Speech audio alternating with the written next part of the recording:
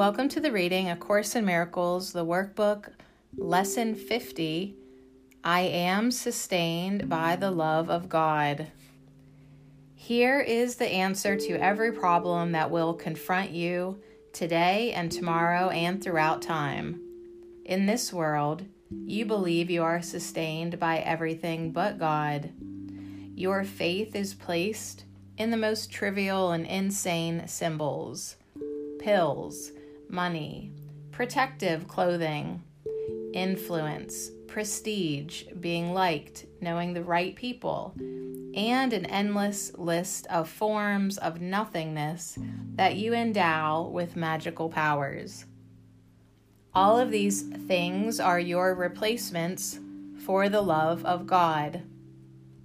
All these things are cherished to ensure a body identification. They are songs of praise to the ego. Do not put your faith in the worthless. It will not sustain you. Only the love of God will protect you in all circumstances.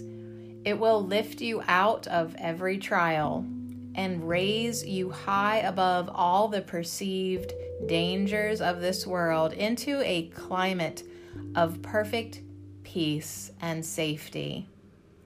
It will transport you into a state of mind that nothing can threaten, nothing can disturb, and where nothing can intrude upon the eternal calm of the Son of God. Put not your faith in illusions. They will fail you.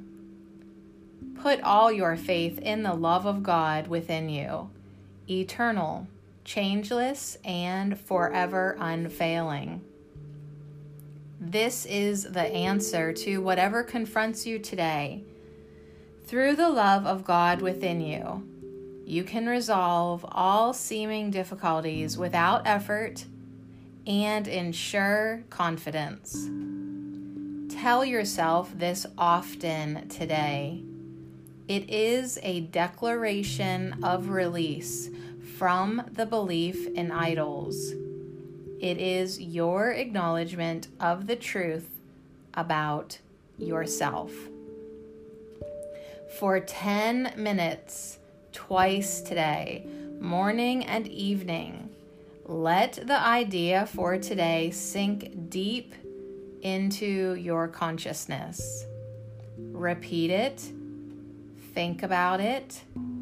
Let related thoughts come to help you recognize its truth, and allow peace to flow over you like a blanket of protection and surety.